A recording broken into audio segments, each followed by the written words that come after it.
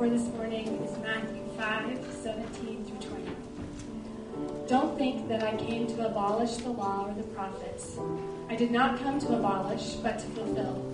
For truly I tell you, until heaven and earth pass away, not the smallest letter or one stroke of a letter will pass away from the law until all things are accomplished. Therefore, whoever breaks one of the least of these commands and teaches others to do the same will be called least in the kingdom of heaven. But whoever does and teaches these commands will be called great in the kingdom of heaven. For I tell you, unless your righteousness surpasses that of the scribes and Pharisees, you will never get into the kingdom of heaven.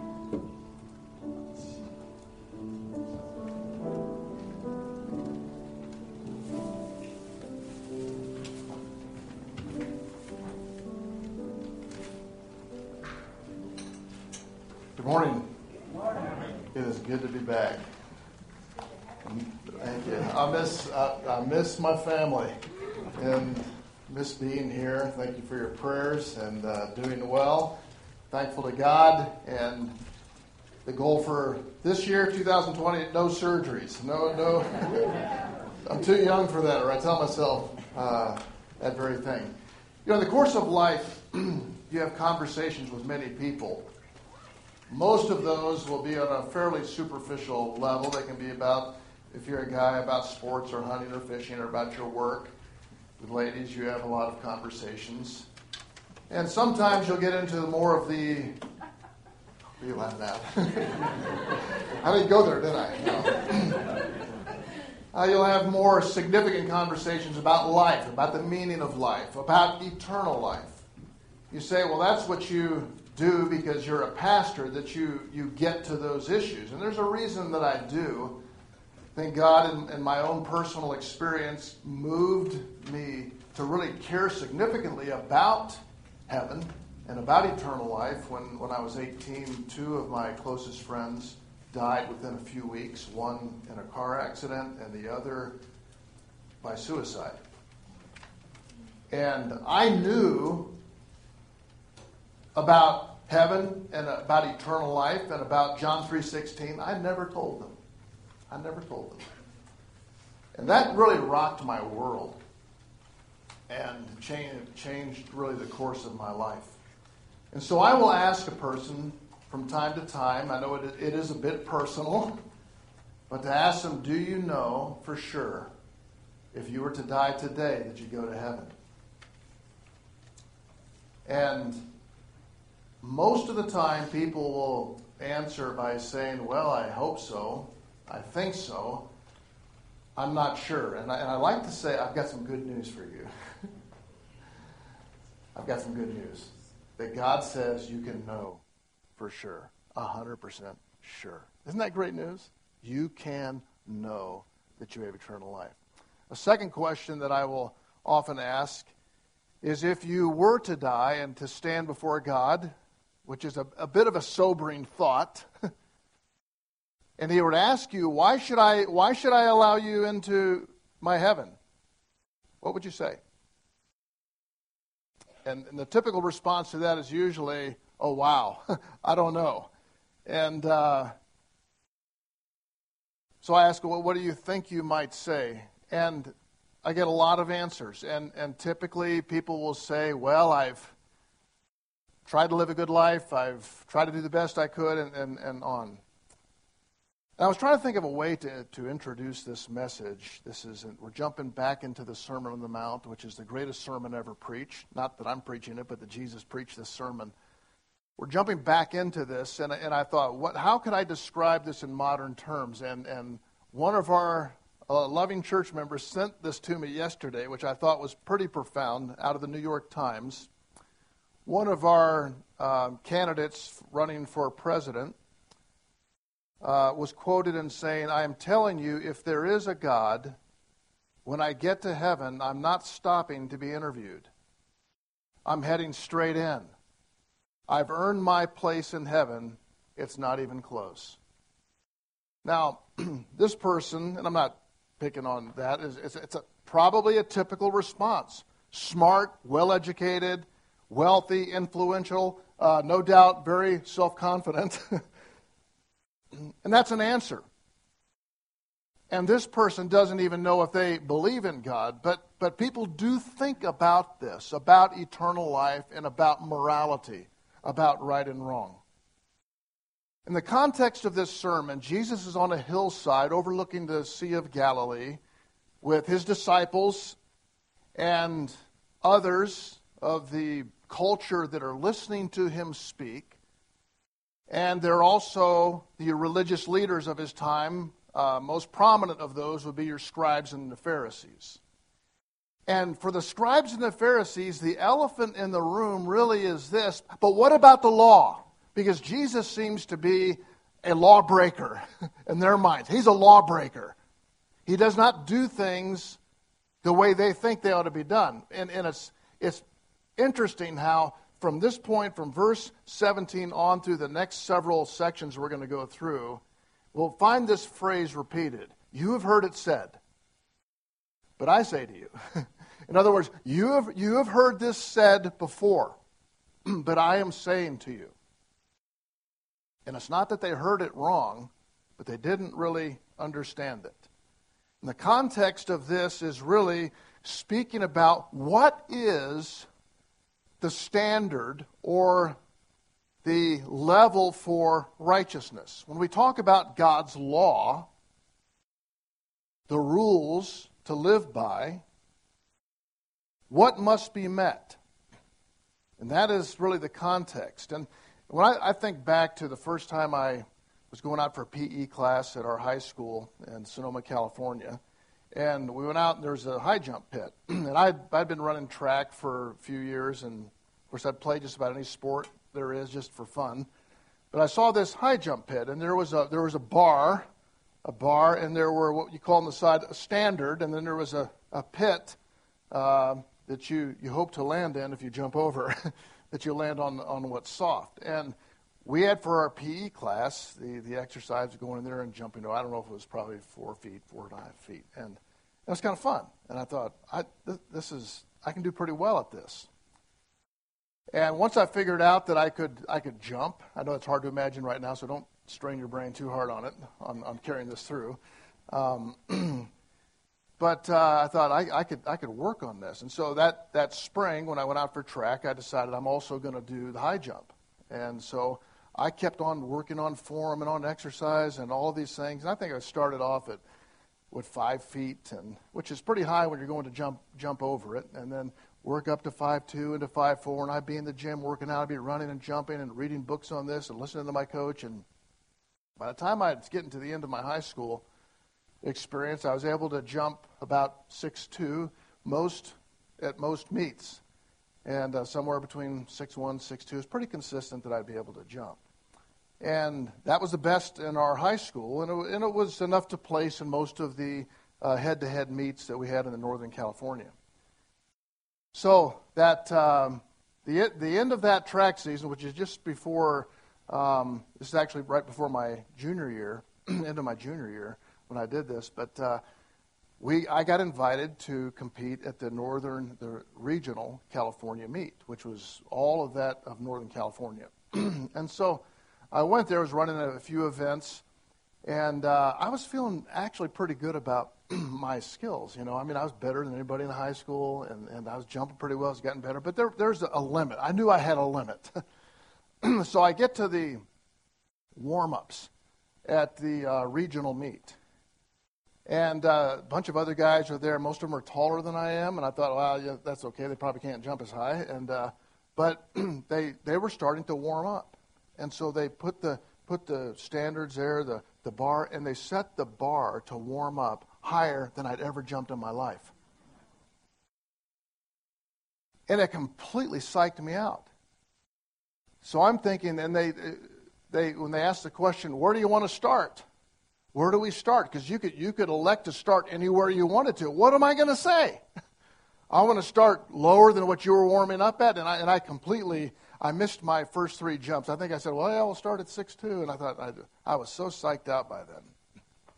And I think those guys ended up jumping close to 7 feet in that tournament. And I realized how my bubble was just completely and absolutely burst. But I think of the standards and I think of the bar to achieve. In a spiritual sense, what is the bar, the standard that God expects you to meet? And it's interesting because we read the very last verse of 17 to 20. It says, "For I tell you, unless your righteousness surpasses that of the scribes and Pharisees, you'll never get in to the kingdom of heaven." Now, this was shocking to these people. I mean, they were already probably discouraged that, you know what, my life is a mess. I remember asking the guy last spring, I said, if you were to stand before God and you were to say, why should I let you into my heaven, what would you say? And he had some, I can't repeat it. And I thought, yeah, that's the way most people think. I'm toast, I'm done. I mean, I know that I'm a sinner. But he said, your righteousness has got to exceed the righteousness of the scribes and Pharisees. And these people were like the model citizens. They didn't do anything wrong. So he's basically saying that's impossible. Now, if you're a scribe and a Pharisees, they're probably saying, hey, yeah, you know what? He just compared us. And typically that's what we do. We would say, well, if the Lord said, why should I let you into heaven? I'd first maybe compare internally my good and my bad. I think maybe I've done more good things. I don't know if that's true or not. I've done more good than I've done bad. I compare that way. Or I find other people and say, well, I compare myself to others. And I look pretty good. If you get in the right crowd, you can compare yourself to anything and make yourself feel good. But here's what he says. I'm comparing all of you. It has to exceed. And if the Pharisees were to stop and think about this, they are not the standard to be measured by. You don't compare to them, because he said it must exceed the righteousness of the scribes and the Pharisees.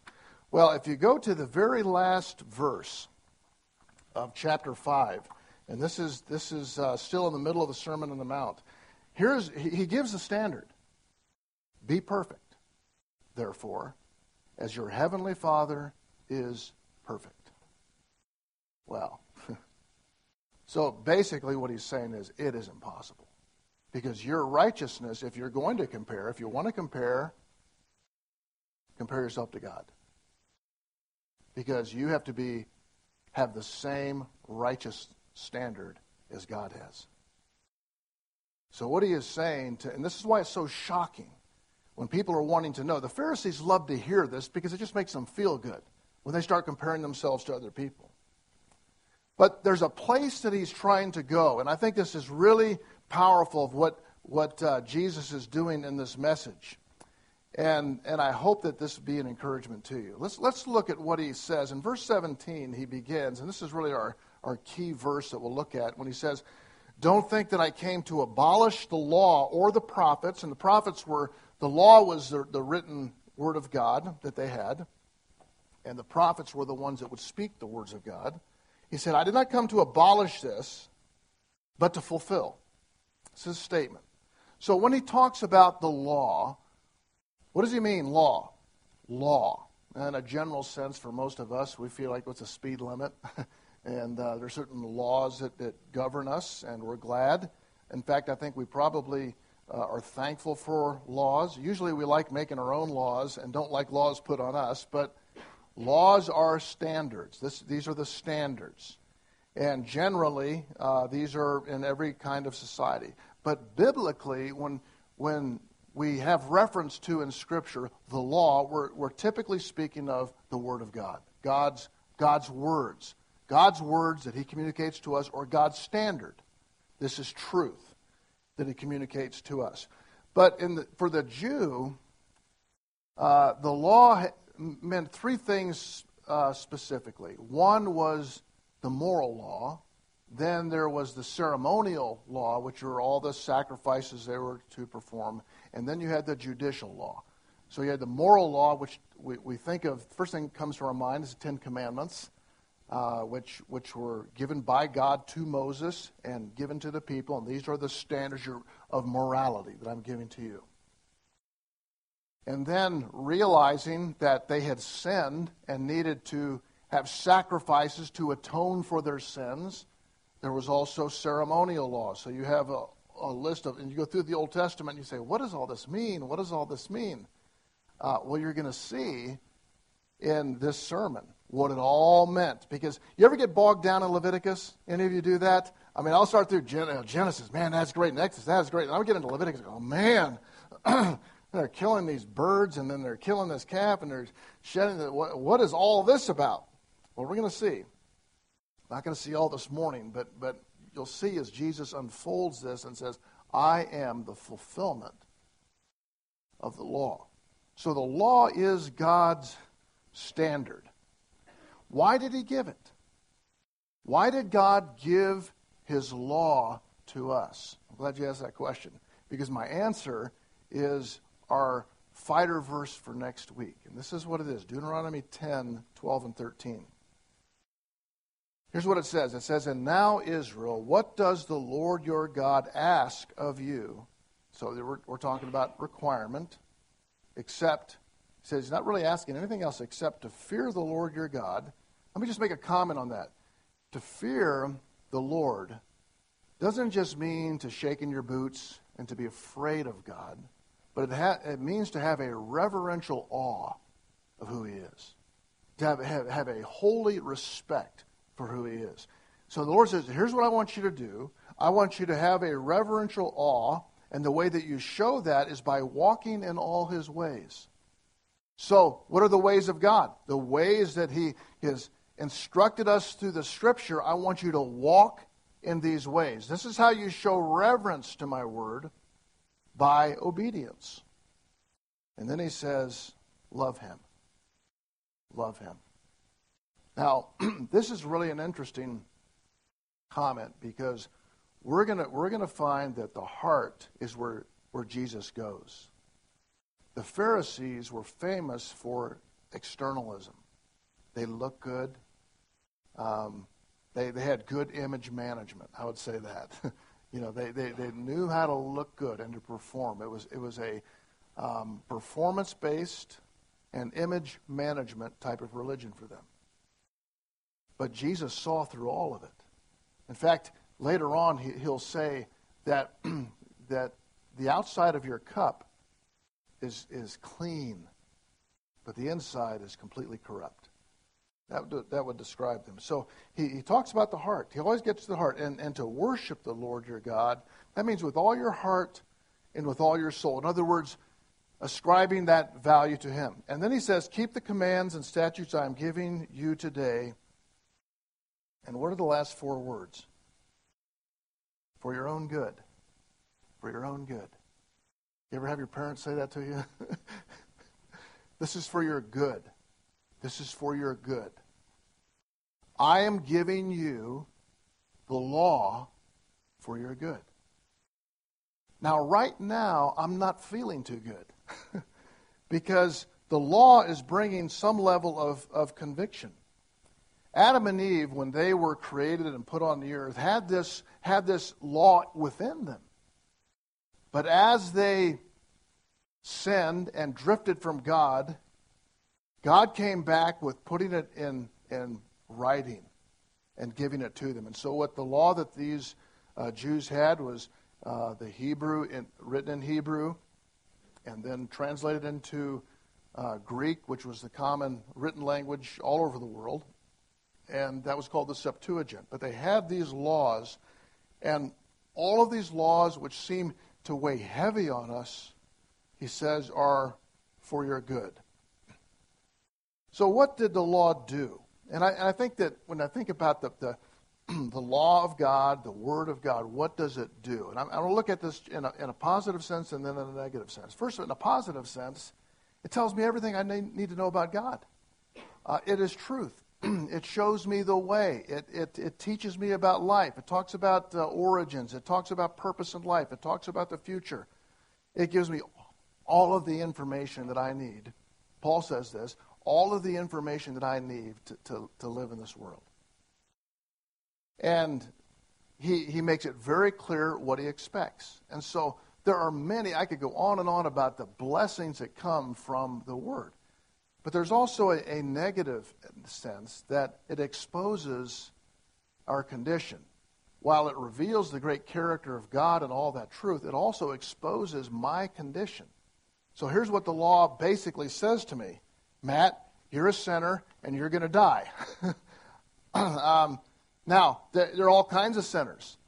And Jesus goes through this. There are, the repulsive sinners like we all say, I would never do that. Are there people like that? You say, I would never do that. Well, you probably could, and given circumstances, you probably could. So those are the repulsive sinners. And you also have the self-righteous sinners. That would be you and me. And then you have very religious sinners, which are the scribes and Pharisees. But no one escapes the truth that all have sinned and come short of the glory of God. The glory of God is the standard. It is His righteousness. And so the negative impact is upon me that I'm a sinner. That is the truth. I have sinned, and it exposes my sin. The more when I read the Word, it shows me where I've sinned, and I'm going to die as a result of my sins. In fact, in James, who is the pastor in Jerusalem, he said, if you offend in every, if you don't offend in every point, but guilty of one point, only one thing, you've broken the entire law. And so that's where we are. So the law does many things. It teaches us, guides us, instructs us. It shows us the glory of God, gives us everything we know. It shows us we're sinners. But here's what the law cannot do. It cannot solve your problem. All of the law cannot cure you of your sin or the fact that someday you're going to die. And this is why the law in and of itself, now Jesus is not saying the law is not worthless, it's accomplishing some purpose.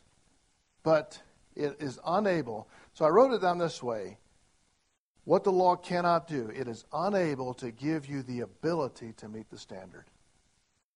The law does not give you the ability to meet the standard. When my nephew, my sister's son, was 7, he was diagnosed with leukemia. And I still remember when that happened. It's a number of years ago now. But how devastating that was. And they lived in Virginia, and they were able to get him into Duke University, where they had an incredible medical center.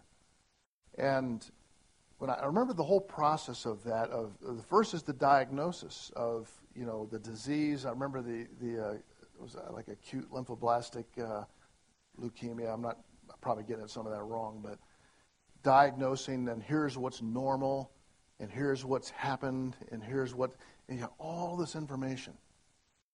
But all of that information didn't cure him. Of all the things that they could do, all of the knowledge and all of the equipment they had was unable to cure him. He had to get a bone marrow transplant, which he did, and he did survive, and he's in his 30s today. He's not been without challenges with that. But I think of this is that with a doctor, when you think about the law, it's like a doctor that diagnoses you with an incurable disease. Is the doctor bad? He's not bad. He gave you some bad news, but he's not evil. And that's why Jesus is saying, I'm not coming to abolish the law. I'm not saying the law is not evil. The law is not bad. The law is good and righteous and pure. But the law is incapable of solving our two biggest problems. Those problems being, we are sinners. We can't change that. And we're going to die. We can't change that. So Christ makes this statement, I've come to fulfill the law. How did he do that? How does Christ fulfill the law? And when you look at verse 17, this is his incredible statement. Now, the Jews were so frustrated with him because, as he said, about him, it is said, he fulfilled all righteousness. In other words, every command that is in this book, Jesus kept. I mean, he was perfect. He fulfilled all righteousness. But he didn't obey the Pharisees' rules. They had some extras. In fact, people that love rules like to make extra rules, and they had what they called oral tradition. And one of those was, you got to wash your hands before you eat. And it wasn't like we wash our hands before we eat. It was a religious ceremony. But it was something they made up. It wasn't in the Scripture. And so Jesus didn't do it.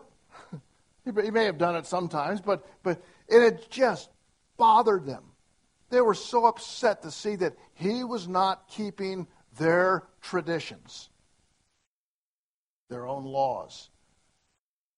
And so some people, they thought, well, you know what, we just need a new system. We cannot do this. In other words, you set the bar so high, it's impossible. Obviously, it's impossible. Because you said, we've got to exceed the righteousness of the Pharisees. They've got to exceed that righteousness. And then we have to be perfect. Well, if we can't meet the standard, I used to say this, when all else fails, lower your standards. But he did not do that. He did not say, you know what, this whole law thing, being righteous by the law, is not working, so we're just going to do a grace thing. Out with the law and in with grace. He didn't say that either. And I think it's really important that we understand that, because typically within Christian circles, we think, that the whole law, no one can do it, so we just got to throw that whole thing out and not be talking about law, and we just have, God's merciful and gracious, and he just wants to save us, and so he's just going to give us eternal life, even though we don't deserve it. And he didn't do that either. It says he fulfilled the law, meaning every righteous demand that was put on mankind, he kept perfectly. He fulfilled every part of the law. It was not lowered. It was not abolished. And even to the smallest letter. Do you notice where it says here in verse 18, it says, for I tell you, until heaven and earth pass away, not the smallest letter or one stroke of a letter will pass away until all things are accomplished. If you read in the old King James, it says, not one jot or tittle. I remember that. A jot or a tittle, it was in the Hebrew alphabet, was the smallest letter and the smallest stroke. And a scribe, they kind of worked with, you hear the scribes and the Pharisees. The Pharisees were the religious leaders. The scribes were held up, and they'd do this all day. They would be copying, because they didn't have printing presses, they would be copying the scriptures, the law. That's what they did. Their whole life was that. And it was painstaking. It was exact. And so with all the law, Jesus is saying not one part of the law is going to be put away until everything is fulfilled. And so what Jesus did is, when he fulfilled all righteousness, he kept all the law of God. He was born in Bethlehem, grew up in Nazareth, and he never sinned. He kept every righteous demand of God. That's amazing. So the question is, what did he do with that? Because he did that, so people say, well, you know what? That's what we needed. We needed an example. And Jesus was a great example. But that's not why he came. He did not come to be an example. This is how you do it. There are two things that I think are significant. One is that he made himself a substitutionary atonement. In other words, when I was a sinner, I've sinned, I can't meet the standard, never will, and I'm going to die. And that's the consequence. That when you break that law, when you break the law and you sin, the consequence is death. That's what God says. That the substitutionary atonement was that since he had not sinned, he offers to take my place. He offers to step in the place of Matt Olson, be there, and and take the entire wrath of God upon that sin for me. That's a pretty amazing thought. But not only for Matt, but for everyone in the world, for all time, who will believe on him. So when Jesus died on the cross, it wasn't so much, not to minimize this, so much the physical suffering and pain, but it was the fact that he took upon himself the sins of the world as an atonement. And no one could do that unless they were perfect. You know, and this is a picture of the Old Testament when they would have a sacrifice for sins. It would be a lamb without spot and blemish, which is a picture of the Messiah to come, Jesus. So I offer a sacrifice, and then next year I offer another sacrifice, and the next year I offer another sacrifice because I keep on sinning. But here's what Jesus said about this sacrifice of himself: once and for all. Once and for all. And when he cried out on the cross the words tetelestai, those words translated paid and full. It is done. It is finished. That's an amazing thing. So the perfect life was not just to say, I'm perfect, or a great example. It was so that he could be that atonement and that substitute for you and for me. To me, folks, there is nothing more exciting, more thrilling than that fact. Because that rescue that he accomplished, it could be done no other way. As much as I love you and you love me, we can't help each other in that way. I can't die for you. I'm just another sinner. You can't die for me. You're another sinner. We're caught in this. But this is what he does. The substitutionary atonement. But there's another part of this, and I like to refer to this as the great transaction. He takes upon himself my sin. If I'm the sinner, all of my sin, he takes upon himself, and takes the punishment of death, dying on the cross for my sins, shedding his blood to wash away my sins. He does that as a substitute. But the second part is just as exciting. He then imputes or credits to my account his righteousness.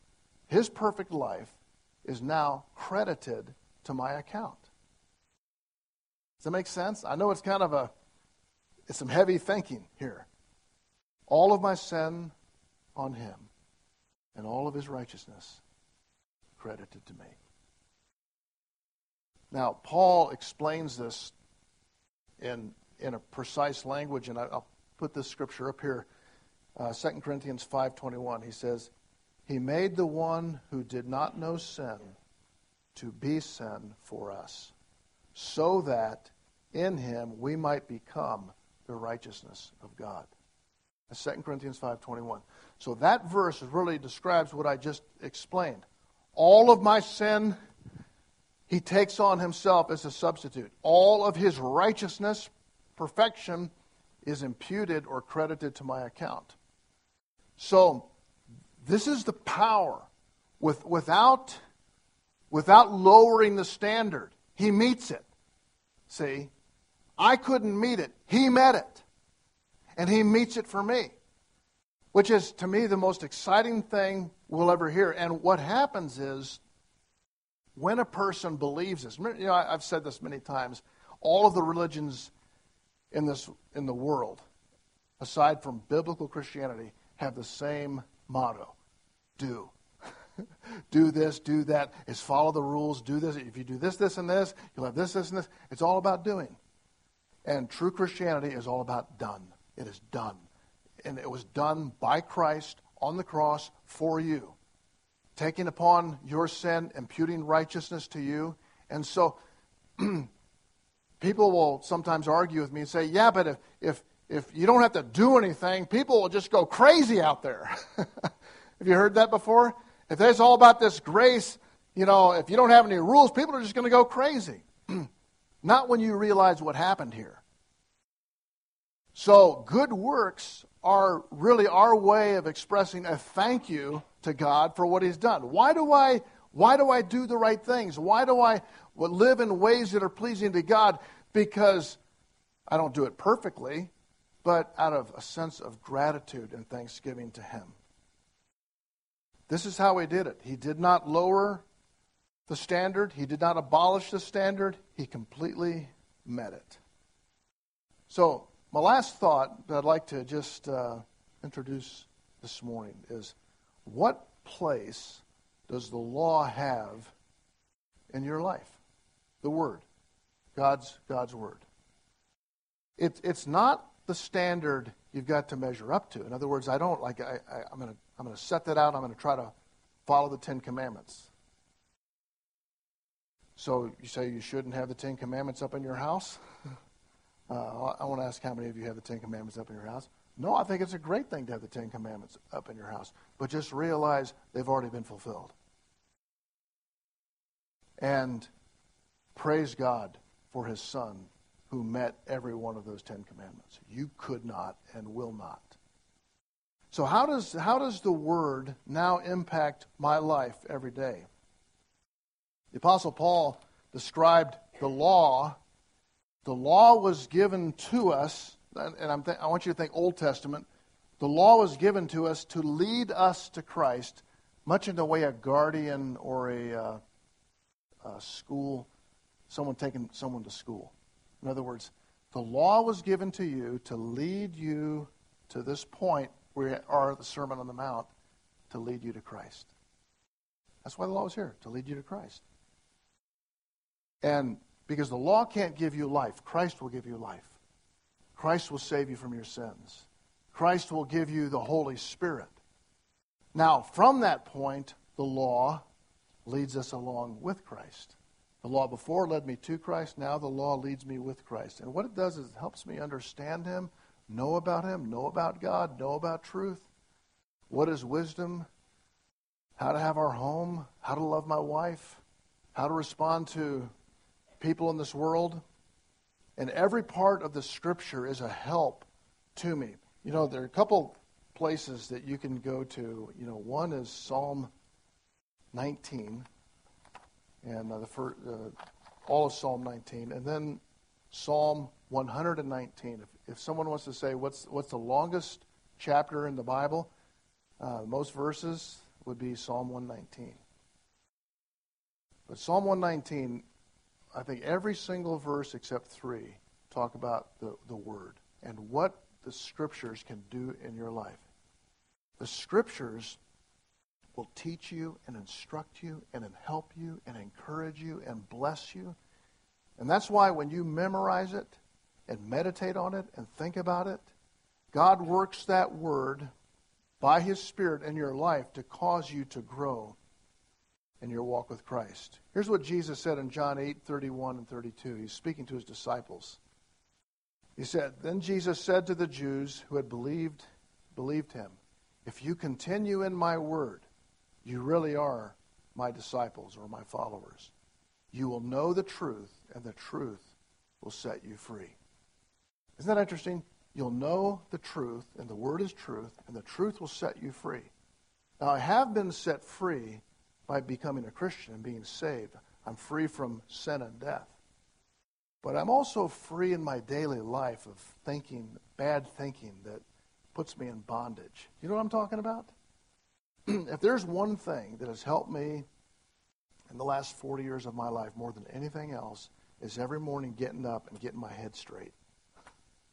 Getting my head straight of what is true. Because there's a way I feel every day, and there's also what I know is true. And this book has the power to transform and to change your life because of the Spirit of Christ that is in you when you believe upon Him. So, my hope would be that every one of you here, if you were asked that question, do you know? Because I think it may seem elementary, but sometimes we skip over the elementary and we never get back to it. The most important thing, if you were to die today, do you know for sure that you go to heaven to be with the Lord? Do you know for sure? You can't know. And secondly, what would you say? I wondered, and I haven't really thought the exact words, but I think, Lord, I don't deserve to be here. There's nothing in me But I put my faith and trust in what Jesus did for me. I believe. I believe. And that's, he said, all you do. When it's done, you believe. And my prayer is that every single person here would have that peace and assurance in your heart and life. This is why God sent His Son, that you might know that you have eternal life. But He also wants your life to be full and rich and abundant and blessed. Did you know that? As a Christian. Now that you have this new life, and His Word and His Spirit are the most significant parts of that happening. And so that's why we think about His Word, meditate upon His Word, go to His Word, study His Word. It fills our life, enriches us, and shows us the way till one day, the next stop for us is when He returns and we're with Him in heaven forever in the worthiness of Jesus. That's why I love this sermon. He flips all of the scribes and Pharisees on their heads. He goes right to the heart, and he gives the common people hope about the fact of the reason of why He's come. Let's bow together as we pray. Sometimes we think, Lord, of what would we say if we stood before You? And I think just those words, thank You. Thank You for sending Your Son to rescue us. Thank You, Lord, that You did not compromise Your perfect law. You did not abolish it. You did not lower the standard. You just met it perfectly. And You accomplished salvation for us by taking upon Yourself our sins and giving to us Your righteousness. May our lives be full of thanks and praise. And may we, as Your followers, love Your Word and see it as fulfilled in Jesus and use it as a guide and a help and a hope to ourselves and to others. We pray in Jesus' name. Amen.